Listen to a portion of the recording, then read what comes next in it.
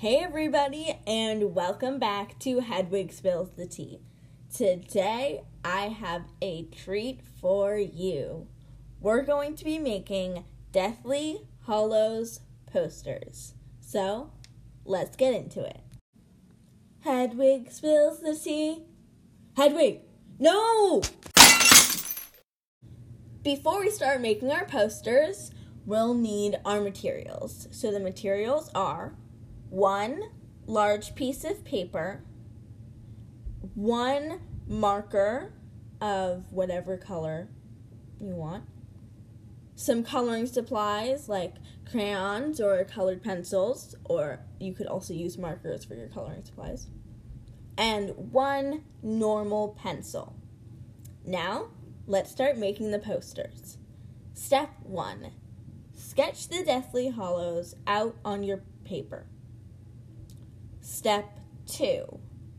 Erase just enough so you can still tell where the lines that you drew were. Step 3. Now, on this step, you have 2 choices. 1, you could draw all of the Deathly Hallows on the symbol, which I know it sounds confusing, so let me explain. In the triangle, you can draw the invisibility cloak. Down the line, that's where you can put the Elder Wand, and in the circle, you can put the Resurrection Stone.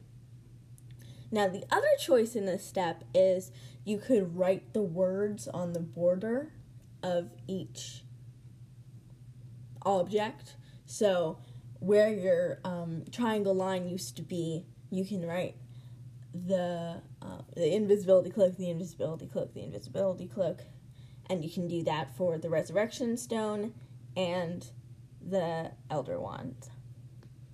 So now, once you've written or drawn out these things, and of course you could also do both, that would be super cool, then you can color them in if you want to. If you want to go over it in marker or pen so you can really see the lines, or if you want to color it in so it's bright and cool, you can do whatever you want. And now you have a Deathly Hallows poster. I hope you enjoyed making Deathly Hallows posters with me today, and I'll see you next week to read some more of Harry Potter #1. P.S. I finally put the link in so you can send me an audio message. I'll also put it in the description.